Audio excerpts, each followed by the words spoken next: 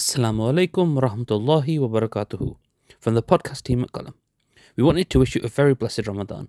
This month you can expect daily uploads that will include reflections, khatiras and khutbahs, all from our new campus, Alhamdulillah. If you benefit from this content, please give generously at supportqalam.com. 100% of your donations goes towards the means of providing accessible Islamic knowledge to people around the world. Jazakumullah khairun for listening. بسم الله والحمد لله والصلاة والسلام على رسول الله وعلى آله وصحبه أجمعين. السلام عليكم ورحمة الله وبركاته. So inshallah, we'll go ahead and get started and jump right into it. I apologize for a little bit of delay. Today, inshallah, in terms of talking about the series that we've had throughout these since the beginning of the last 10 nights, which of course is not over yet. We still have a couple of more nights left, inshallah. And I would encourage those who have been, doesn't matter whether you've been coming here or anywhere else, but in general, those who have been making time during the last 10 nights consistently to worship, maybe even go to the masjid, go and attend the house of Allah subhanahu wa ta'ala for worship, that it's important to see that through, right? And to follow through all the way up until the last night of the month of Ramadan. It's no surprise, but we know about how innamal a'malu binniyat. Actions are based and contingent upon the intentions behind them, right? And we know that, you have to start properly and you have to start well, right? By saying Bismillah, right? It's a weaker narration, but there is a narration that talks about كُلُّ أَمْرٍ ذِي بَالٍ لَمْ يُبْدَى بِبِسْمِ اللَّهِ فَهُوَ أَقْطَعُ. That anything notable, anything admirable, anything noteworthy that is not started with the name of God, with the name of Allah, then that will be lacking in blessing, right? But similarly, there is a narration that says, إِنَّمَا الْأَعْمَالُ بِالْخَوَاتِيمِ. Actions are also ultimately graded based on the endings and how they conclude. مَنْ كَانَ آخِرُ كَلَامِهِ لَا إِلَهَ إِلَّا اللَّهُ دَخَلَ الْجَنَّةِ. Somebody whose last word is La ilaha illallah will enter paradise, right? So, and that is a huge area and a place of fitna, right? That's something where oftentimes our weaknesses are exposed and exploited. And so that's something that we all struggle with. That's a dilemma that we all have. And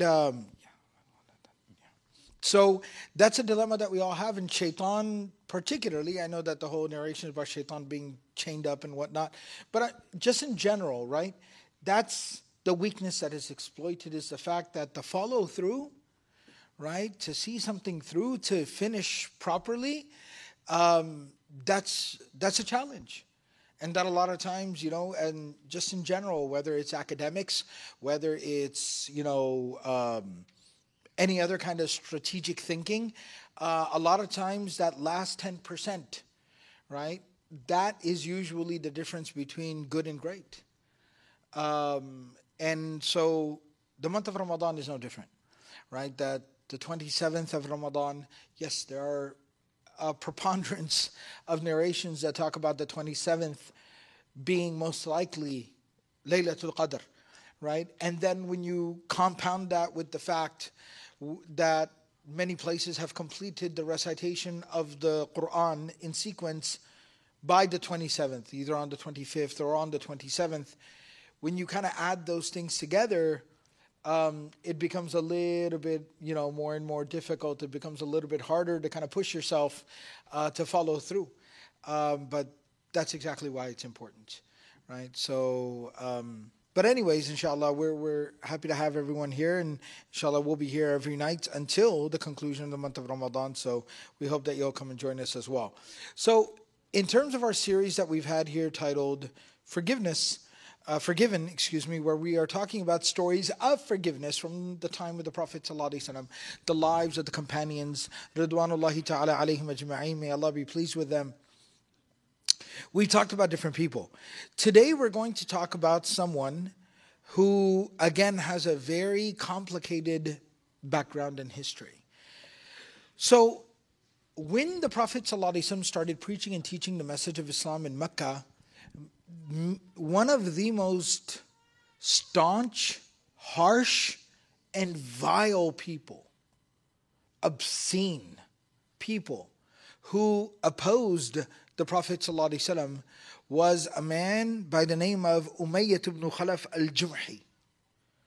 Umayyah bin Khalaf, he was a very prominent leader in the Meccan community, very wealthy. He was, very powerful, very influential. And, his closest friend, his best friend was Abu Jahl.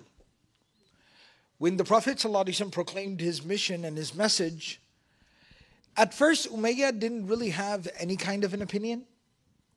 But because of the influence of his friend Abu Jahl, he basically kind of joined in and started to pile on the Prophet ﷺ and turned it into a kind of a sport where he would constantly harass the Prophet ﷺ. He would threaten him sometimes on a daily basis. Like just walk up to him, look him in the face and be like, I'm going to kill you. I'm going to murder you. Every day. And that's how staunchly opposed he was to the Prophet ﷺ. Ultimately, he was killed in the Battle of Badr. He was killed in the Battle of Badr. He had a brother by the name of Ubay bin Khalaf, who was also very vile and nasty towards the Prophet ﷺ. He would be killed in the Battle of Uhud.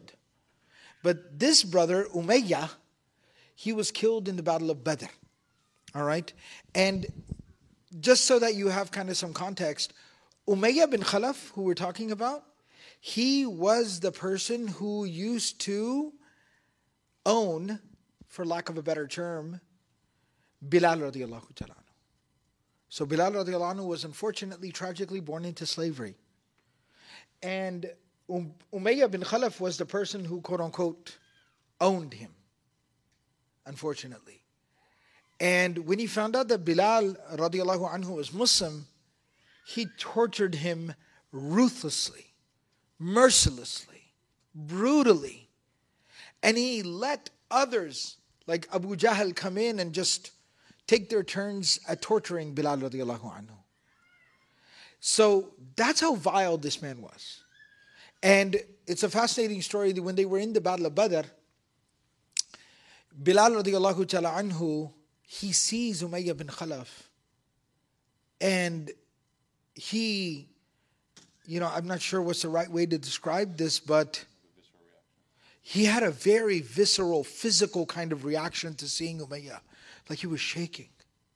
This man had tortured him near death every day for years. Right? So he had like this physical reaction to seeing him in person again. And he started saying that, if he survives, then I will not survive. If he survives, then I will not survive. And ultimately, he was killed in the battle. So that's Umayyah bin Khalaf. He had a son by the name of Safwan. Safwan was following in his father's footsteps.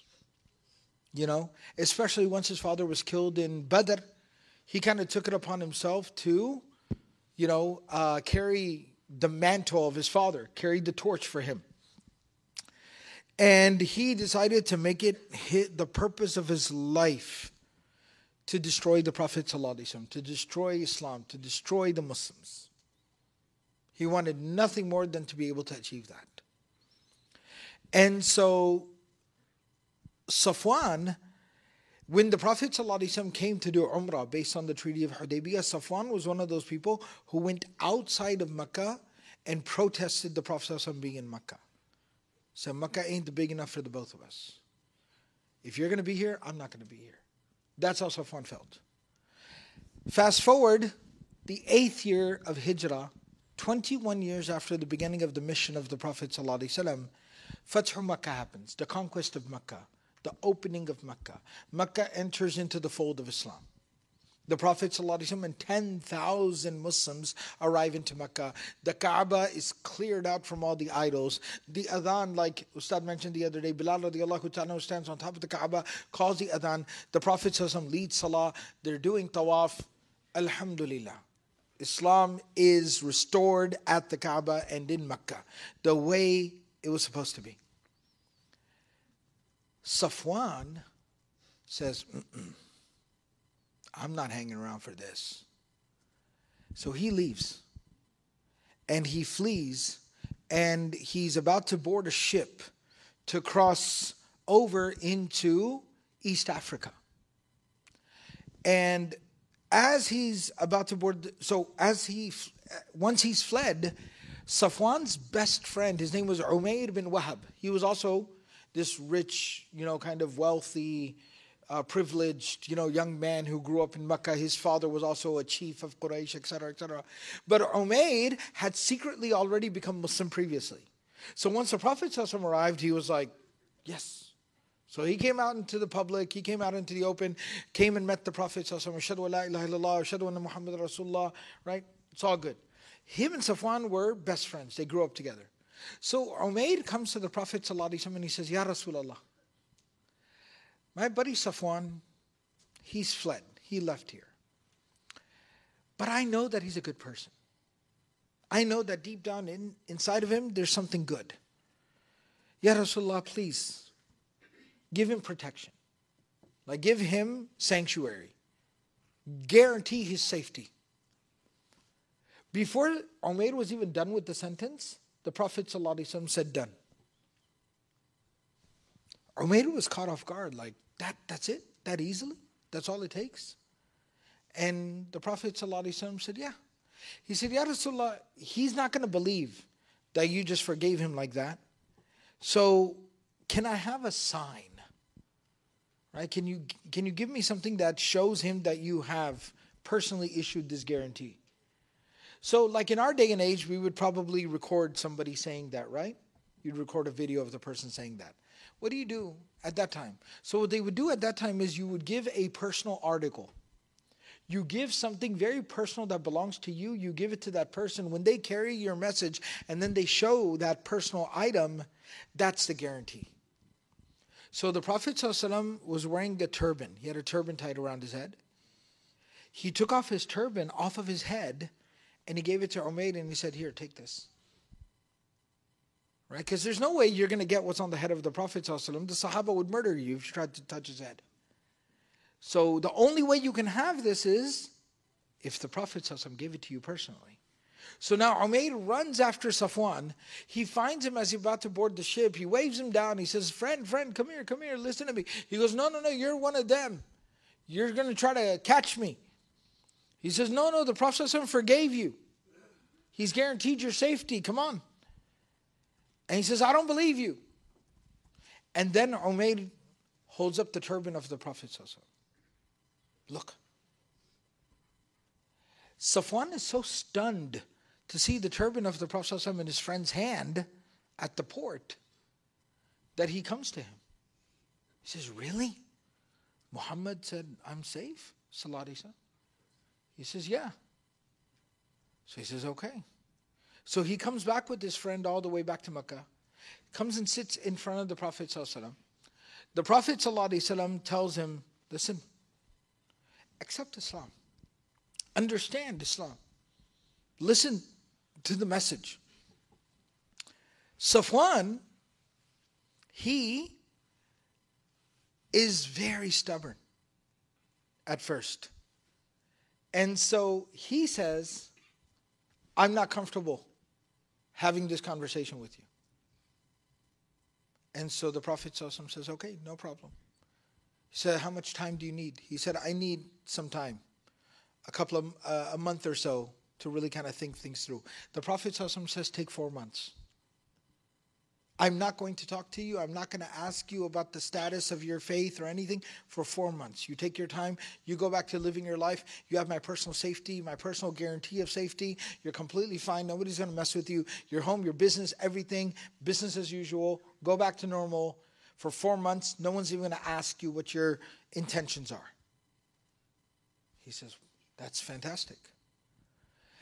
So now Safwan goes back to his life. A couple of weeks later, something happens. The Muslims receive news that there's an army getting together outside of Mecca, wanting to fight the Muslims. The Bedouin tribes of Hawazin are putting an army together, and eventually Ta'if comes and joins them in the valley of Hunayn. They want to fight the Muslims. So the Prophet ﷺ says, we have to go and deal with this threat. There's 10,000 Muslims. There are 2,000 Meccans who have become Muslim who joined them. So 12,000 soldiers in the Muslim army. The Muslims always never had enough supplies. So they don't have enough weaponry, enough swords for their army. Safwan was very wealthy, and Safwan was, like what we would kind of call like a weapons collector, a gun collector. Right? He was like Texan, right? So Safwan notoriously had so many, he had this whole building, like a storage facility that was just filled with armor and weapons and swords and armory. And they used to joke about the fact that Safwan had enough armor, artillery to be able to equip an entire army by himself. And it was just his thing. So the Prophet ﷺ called Safwan. And he said, this is the situation. We are dealing with this threat. We are going out to deal with that threat. I'm not asking you to come, but I do have a favor to ask. Can we borrow your stuff, your weapons, your armor, everything, all your artillery? Can we borrow your supplies? Safwan goes from 0 to 60. He gets in the face of the Prophet ﷺ and he says, "Aghasban ya Muhammad?" Look how he talks to the Prophet ﷺ, because he's not Muslim, right? "Aghasban ya Muhammad? Are you trying to take my stuff, Muhammad?" And the Prophet ﷺ tells him, No. La la la. Bal ariyatan madmunatan nu'addiha ilayk. No. We would like to borrow it, fully guaranteed, where we will compensate you for any kind of damage or loss that occurs. A fully guaranteed loan. We're borrowing it. So he says, okay, that's fine. You can take it. You can use it. The Prophet ﷺ has the Sahaba make an inventory, a checklist. And then they're gone for about 2 weeks. When they finally, almost 3 weeks, when they finally get back to Mecca, the Prophet ﷺ has the Sahaba bring the inventory, the checklist, and tells them go through and account for all of his stuff. When they go through the list, everything is there. There's a few items that are damaged. There's a couple of items that are lost. So the Prophet ﷺ calls Safwan. And he says that, here's all your stuff.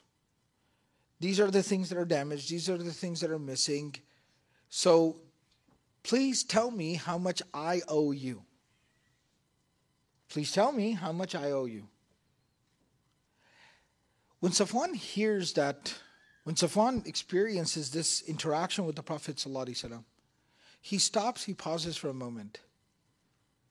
And the next words that come out of his mouth are, La ya Rasulallah. You see that? Aghasban ya Muhammad? 3 weeks ago. Now he says, La ya Rasulallah. Bal inna li fil Islami raghba. He said, no, I am interested in accepting Islam. And Safwan, radiyallahu ta'ala anhu, he becomes Muslim and accepts Islam. And that is the repentance and the coming to Islam of Safwan bin Umayyah, radiyallahu ta'ala anhu. So inshallah, I'll ask Ustad to share some reflections and thoughts. So some of the commentaries on this story and the different narrations that are mentioned, kind of building the narrative, they compare Safwan to a very similar story which we covered just a few days ago, which is Ikrimah. Radiallahu anhu. Obviously, Ikrimah, his situation, almost uncanny in their similarity. Both of them were sons of devoted enemies of the Prophet Muhammad sallallahu alaihi wasallam. Both of them had, as a result of their father's, reputation, and then them taking on that reputation. When the Fath happened of Mecca, they left immediately and ran as far as they could to try to escape. Both of them had to be brought back to the Prophet ﷺ. So a lot of the commentators, they instantly start to talk about how these two people responded in the same way. The difference that you find, subhanAllah, is that Ikrimah, when he came back, he was a little bit smoother around the edges than Safwan was. Safwan still had that roughness, right? Even though the Prophet ﷺ sort of, went out of his way, right? He said initially he was told by, Umair that you have 2 months to consider. And then when he came to the Prophet ﷺ, he actually asked the Prophet ﷺ, is it true that I have 2 months? And he said, no, for you, we have 4 months. Which is a big deal, right? Like, you can come back, you're good to go, you can live as you did. And, I know I said 2 months, but why don't you take 4? No harm, nothing. Do whatever you got to do.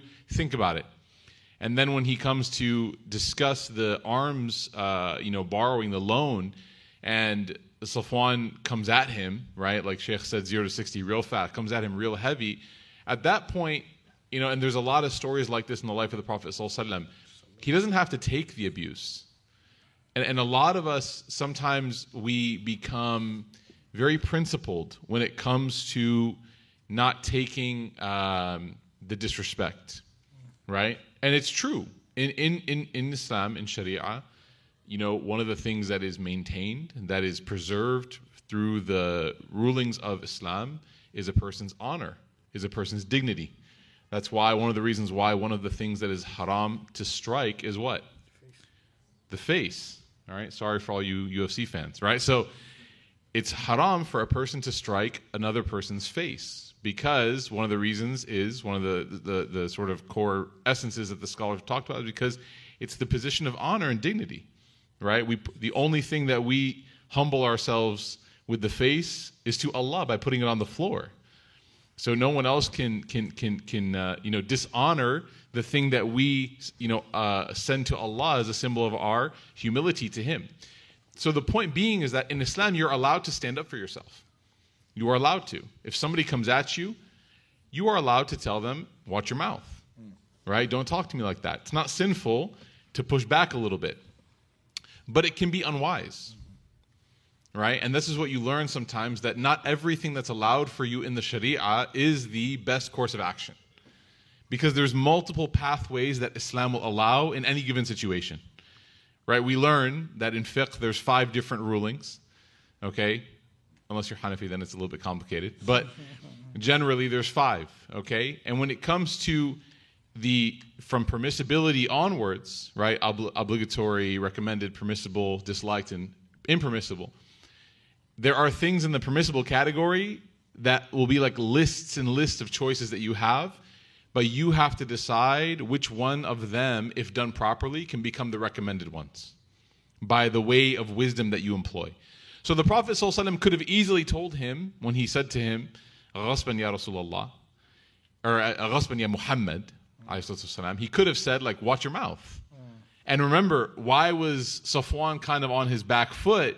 Why did he feel cornered? Was because this is after Fath Mecca. And so it kind of feels like the Prophet ﷺ is using the what? The power dynamic, the leverage, and comes to him. Like in the movies, they'll show like the mafia. They'll show up and they'll say, hey, I need a favor. Right? The mob boss will show, I need a favor. And and everyone knows that's watching the film that it's not a favor. If the person doesn't do what they're asking, then their life is gone. So Safwan is interpreting the Prophet ﷺ doing this as, hey, Safwan, I need a favor. And if you don't, then, right? And so he comes at the Prophet ﷺ, and the Prophet ﷺ, instead of taking what's his right, stepping up to the plate a little bit, pushing back, telling him, watch your mouth, don't talk to me like that, he responds in the most benign, in the most almost, I would say, ultra respectful of ways, guaranteeing, mitigating all of his fears, reducing his anxiety, taking away all of the triggers that this guy is having. No, I'm not stealing. In fact, we just want to borrow from you because you're the master of swords, right? You're the guy, you're the arms dealer here.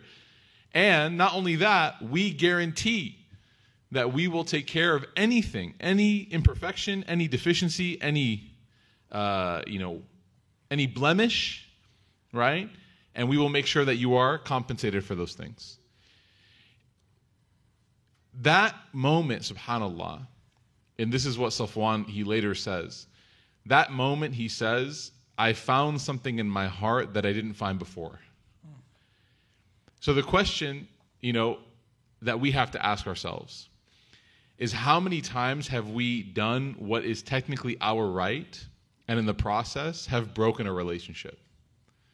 How many times have we done what's our right, said or done or acted in a way that we thought was principled and was strong and had boldness to it, but in that entire ecosystem, what we actually did was the thing that was a short-term win but a long-term loss. And you see here that the forgiveness of Safwan coming back to the Prophet ﷺ and seeking his Islam was not the result of Safwan, again, having this intellectual epiphany. Many of these great companions that we're learning about, right? And we hear named Safwan. Many of these great companions that people are named after, they didn't have the Abu Bakr and the Khadija and the Ali and they didn't have the epiphany, radiallahu anhum. They didn't have that spiritual epiphany. Many of them came to Islam because of a conversation with the Prophet ﷺ. Khalid ibn Walid was complimented. Literally, the Prophet ﷺ told his brother, your brother is smart. He goes and tells Khalid, you know what the Prophet ﷺ said about you? What? He said, you're smart. Ashhadu an la ilaha illallah wa ashhadu. That's pretty much how it went. Hamza was radiallahu anh, converted because of the love he had for the Prophet ﷺ as his family. Safwan now is converting. Why? Or what does he say when he's telling about the heart? He says what? لِأَنَّ فِي قَلْبِ الْيَوْمِ مَا لَمْ يَكُنْ يَوْمَئِذٍ. That there's something in my heart now that wasn't there on that day. Right? I'm feeling something in my heart now that's different. What was it? It was the fact that the Prophet ﷺ took the high road. It was the fact that وَإِنَّكَ لَعَلَى خُلُقٍ عَظِيمٍ. He demonstrated what good character was like. And that enabled, gave a pathway, gave an opportunity for Safwan to come back. So number one, obviously the story of Safwan, how it applies to us is that we always have to constantly be thinking about in which situations, even if we have some sort of, relationship or business deal or something, we can't be like Safwan in that moment, right? And we have to make sure that we don't let the irritation, the anger, the frustration get to us, because those things can cloud the heart and the mind from making good choices. But the other lesson that I take from this story that I think is remarkable, and then I'll pass it back to Sheikh to conclude, is that there will be so many times in your life where in that moment you will have one of two paths. There will be somebody that pronounces your name wrong at Starbucks. First of all, may Allah forgive you for getting coffee from Starbucks. My favorite drink at Starbucks is the water, okay? Or the iced tea. There will be somebody that pronounces your name wrong, right? A barista is going to shout out your name incorrectly. It happens all the time. My name is Abdurrahman, and I go to places and they ask for my name. I say it waiting for what creative/idiotic comment is going to be made. Oh, that's a difficult one. I'm not going to try. What was your mom thinking? Blah, blah, blah, blah, blah, all this stuff, right? In that moment, I could step up and go toe-to-toe and say, you know what? That's incredibly disrespectful. How could you do such a thing? Right? Do you know how painful that is? Do you know how hurtful that is? What kind of name is Jeff? Right? We could go at it. And one time I did, and I regretted it. Some guy, I remember, told me my name's Abdurrahman. He goes, I'm going to call you Abe or Alex or something. And I said, what's your name? He says, Steve. I said, I'm going to call you Sally. I said, if we're just choosing what to call each other, then, let's... But again, I was young and dumb and stupid, and who knows, what pathway of khair I blocked because of my ego. So you're going to have those people that you meet at grocery stores and public places, and they're going to say something that's maybe hopefully well-intended, but just comes out horribly. or you're going to have moments where people say things, and hopefully the best case scenario is it's just like a mistake. Worst case scenario is just straight up hatred. In that moment, you have to decide what's more important, Allah or your ego. What's more important? You're allowed to defend your ego, but you may have completely stopped a person from ever seeing Allah through you. And is that worth it? And this is what the Prophet ﷺ teaches us, that in moments where we would have definitely gone toe-to-toe, he always tells us there's something much bigger here. There's something much more important, way more important than how to say your name, way more important than respecting your culture, way more important than affirming your identity. And that is your Creator. And if you can bring someone back to Islam or connect them in a good way to Islam by humbling yourself and taking a little bit, taking a little annoying tap on the face or whatever it might be, right, hypothetically, isn't it worth it? I think it is. May Allah Ta'ala accept and allow us to be people that open doors to Him and not close doors to Him. Ameen Ya Rabb. Shaykh, you want to finish off anything? Can you talk about the ghanaim? Yeah. The Prophet just like gave him. Yeah. So She was after her name. He included him in the. yeah. So a couple of things. Yeah. So a couple of things. First and foremost, the Prophet ﷺ, you see his character, you see his integrity, you see his honesty, and that's actually what changes Safwan's heart. There's a particular point that some of the mufassirun of the Quran, they make this point, the scholars of the Quran, like Imam al-Razi, rahimahullah ta'ala, he makes this point. There's a particular area of study that is, called the tafsir of the Quran, where you go into the depth of what the Quran means. Within tafsir, there's a particular focused study, which is called al-balagha al-Qur'aniyya, where you study the eloquence, the language of the Quran, the beauty and the magnificence, right? The inimitability, how it cannot be replicated of not just what the Quran says, but how it says what it says. And he makes the point there that in and of itself does not constitute faith. Right? That in and of itself does not constitute faith. Why? Safwan was he was very highly educated. He was literate. He could read and write. He formally read and would write at a time when that was not common. He actually is quoted. A lot of his poetry is quoted. So he's a very eloquent individual. He was very sophisticated. He was a diplomat and a politician and a public speaker and a community leader. He was very eloquent and well-spoken. That Imam al-Razi is saying, Safwan understood the language of the Quran better than we do. And Safwan recognized the beauty and the how remarkable the language of the Quran was. More than probably we do, frankly speaking. And he understood every word, like understood meaning to just know what the words mean. Every word that came out of the mouth of the Prophet ﷺ. What I'm trying to highlight is, he had the information all along. But the information just was not doing anything. Does everybody understand my point? He had all the information. He didn't have to. Like somebody has a misunderstanding about Islam and you give them a translation and then it's kind of like, oh, I get it. No.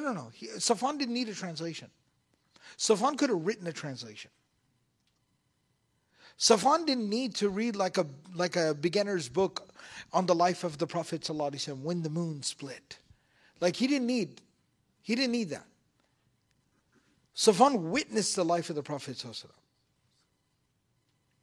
But yet, it didn't change him. It made no difference in him. So sometimes the information is just not enough. Right? I shared this earlier in the month of Ramadan, I think during one of the khawatir, one of the reflection sessions during the Taraweeh. But the most well-versed, the most masterfully expert person that I've ever met when it comes to the Arabic language was, inshallah, hopefully that's not the case anymore. When I met him, he was a self-proclaimed atheist. And his understanding of the Arabic language and poetry and even the Quran, like I had like a 2-hour conversation with him about the eloquence of the Quran. And he was making points to me that were blowing my mind. I was like, whoa, wow. He had a reference for everything. I was floored by talking to this person and also reading some of his academic work. I don't want to hurt any, like I don't want to shock and awe you. So I'm reluctant to even like tell you his name. Not, first of all, I wouldn't want to expose somebody, but his name's not going to help you find him because it's a very kind of, not a specific name, but it will shock you. But maybe it's, the point will just land better. His name, first name, last name, was Muhammad. His name was Muhammad. The name of the Prophet ﷺ. And he looked me dead in the eye. Right? Because, I think I may had a kufi on or something, but overall, like, he asked me, like, my background, and I told him where I had studied and everything. So he kind of was like, oh, okay, so you studied from, like, Islamic studies and, Sharia, and you studied, like, from the Islamic angle and this and that. And then he just kind of tells me, he goes that, I don't believe in God. So I was like, but you've actually, like, written on the eloquence of the Quran. Yeah, he goes, I think it's a fascinating historical document. I just like kind of scooted back a little bit, right? In case he gets struck by lightning. He immediately, like if the earth swallows him at that moment, like I'm just kind of avoid it, right? And pulled my coffee away. I'm like, right? Ajib. But Safwan knew all the information. What turned his heart? The character, the integrity, the honesty, the decency, the dignity of the Prophet. Yeah. Something that's amazing. Something that's amazing. I keep reading these narrations and just, little bits of just popping out. A lot of us also, we have this idea that like a person's conversion needs to be, we need to almost like apply a purity test upon it to make sure that it is completely authentic and it's free from anything else, right? We talked about this before. Listen to what Safwan said. So the Prophet ﷺ, along with just the way he treated him, he also included Safwan in some of the distribution of some of the wealth and spoils of war after Hunayn, okay? Even though it was kind of like after Hunayn. So that was the battle for which the Prophet ﷺ borrowed his stuff. Yeah. So Safwan wasn't Muslim at the time of the battle, nor did he participate, but almost as a token of like appreciation for letting us borrow your stuff. Honorable mention, right? For letting us borrow your stuff. The Prophet ﷺ actually gave him a cut of the spoils of war that are supposed to go to those who participated in the battle. Yeah. And it says here, he says, تأليفاً لقلوب بعضهم, like to soften the hearts of people and things like that. So he says, لقد أعطاني رسول الله صلى الله عليه وسلم ما أعطاني وإنه لأبغض الناس إلي. He gave me what he gave me at the time when he knew he was the most hated of all of humanity to me.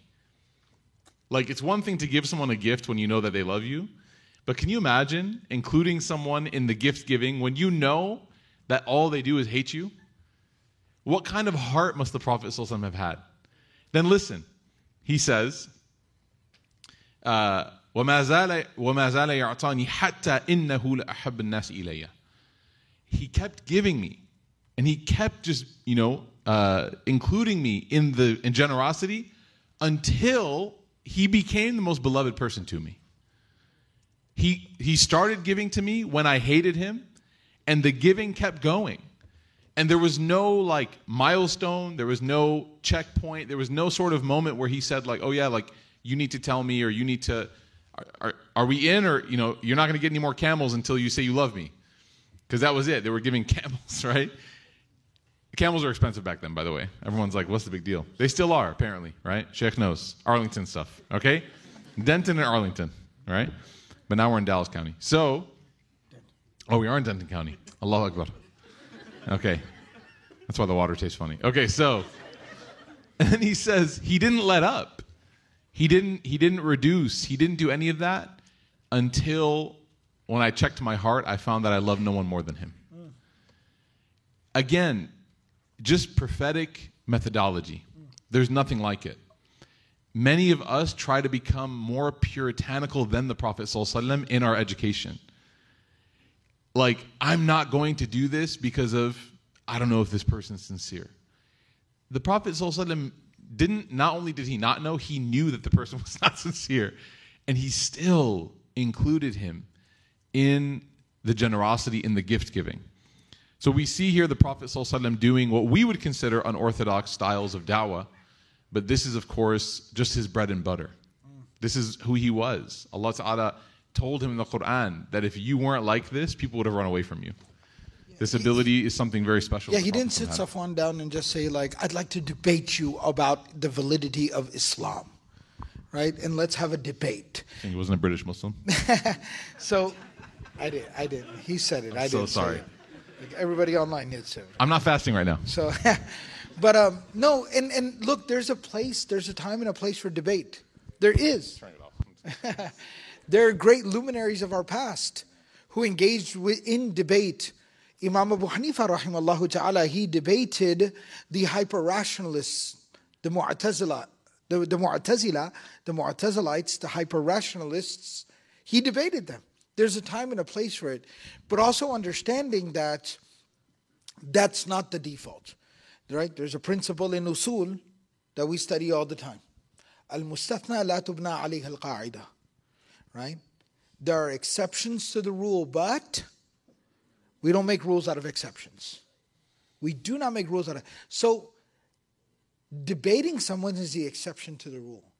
And you cannot make that the rule. That cannot become your default mode. That is break glass if necessary. Right? That is pull the lever in case of emergency.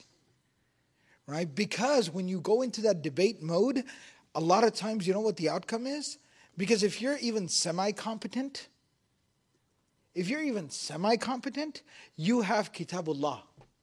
You have Qala Allah, Qala Rasul. You have Islam on your side. So even if you're semi-competent, you're going to obliterate the person you're debating with. And in that obliteration, sometimes that person goes past the point of recovery. Because you break the person so badly that you can actually humiliate them. So you gotta know, you gotta tread very carefully. But going back, that just reminded me because Ustad said that these are the da'wah methodologies of the Prophet ﷺ. And sitting down and humiliating the person you're talking to you was not one of his da'wah methodologies. But rather showing him, aren't you tired of living in the darkness? Isn't it cold outside? Don't you want to come and find warmth and comfort and light here with Islam? Right? Don't you want the peace of the Quran? The tranquility of the remembrance of Allah? Don't you want to know, the contentment and the pleasure and the satisfaction that we have? Come, Habibi, come. And so that's what the Prophet ﷺ did with his character. So the point I was making was Safwan had all the information, but the Prophet ﷺ won him over with his character. And that's what's powerful. Right? And the last point that I'll make here is, this is the part that always gets me. The Prophet ﷺ had the upper hand. If you ever want, not you, if I ever want to test my character, if I ever want to measure my character, right? Because it's easy to kind of say, I have good character. It's easy to pat yourself on the back and congratulate yourself and say, I'm a nice person, right? But if I really want to actually honestly gauge myself, what's my character? Where do I stand? There's one very straightforward way to do that. Observe, analyze, right? Meticulously, like scrutinize your own behavior when you have the upper hand. Everyone's polite when they need something. But how do you behave when someone else needs something? Everyone's nice. Everyone's nice when they basically, they don't have the upper hand. When their hand is on the bottom. When their hat is in their hand. Then everyone's very nice and polite. But how do you behave? How do you conduct yourself when you have the upper hand? When your hand is on top. When you're the one that someone's trying to get attention from. How do you treat that person then? And if you want to take it even a step further, the person that is asking, the person whose hand is lower, what if that person has wronged you in the past? Right? That, Ustad alluded to this. That some of the conversations, some of the follow-up questions and conversations that we have, where people say, well, what if somebody is, continuously wronging you and et cetera, et cetera. Again, that might be an exception to the rule, and that's fine. But we don't make rules out of exceptions, first of all. Okay? Secondly, what the other thing that you have to understand and appreciate there is, and I think Ustad mentioned this yesterday, that if you choose that you don't want an in-depth relationship with that person, that's completely fine. But at the same time, can you let that person have their dignity in the moment? Can you leave their dignity intact? Do you have enough decency to not humiliate that person in their moment of weakness and in their moment of need? And that will say a lot, about who I am. And that's why the Prophet ﷺ is Uswatun Hasana, the ultimate role model. And to go back to the story we were talking about, forgiven, that's what facilitated the forgiveness of a man like Safwan ibn Umayyah, radiyallahu ta'ala anhu. Barakallahu feekum. Anything else to say? Jazakumullah khairan. Come early tomorrow night. Yes. Thank you very much, everyone, for joining us regularly throughout these last 10 nights and overall the month of Ramadan. Tomorrow is Yawm al-Jumu'ah. It is the day of Friday. So, inshallah, there's a qawl of Ibn Rajab in Lata'if al-Ma'arif where he talks about that Ramadan is virtuous, Fridays are virtuous, the Fridays in Ramadan are super virtuous. Right? So try to make the most of tomorrow's day, inshallah. And it's technically already started. Read your kahf, make some dhikr, make some dua, read some Quran. Make sure you can try as much as possible. I know people have work and school, but try to make it to Salatul Jumu'ah somewhere tomorrow. We will be praying Jumu'ah here at 2 p.m. inshallah. So you're more than welcome to join us.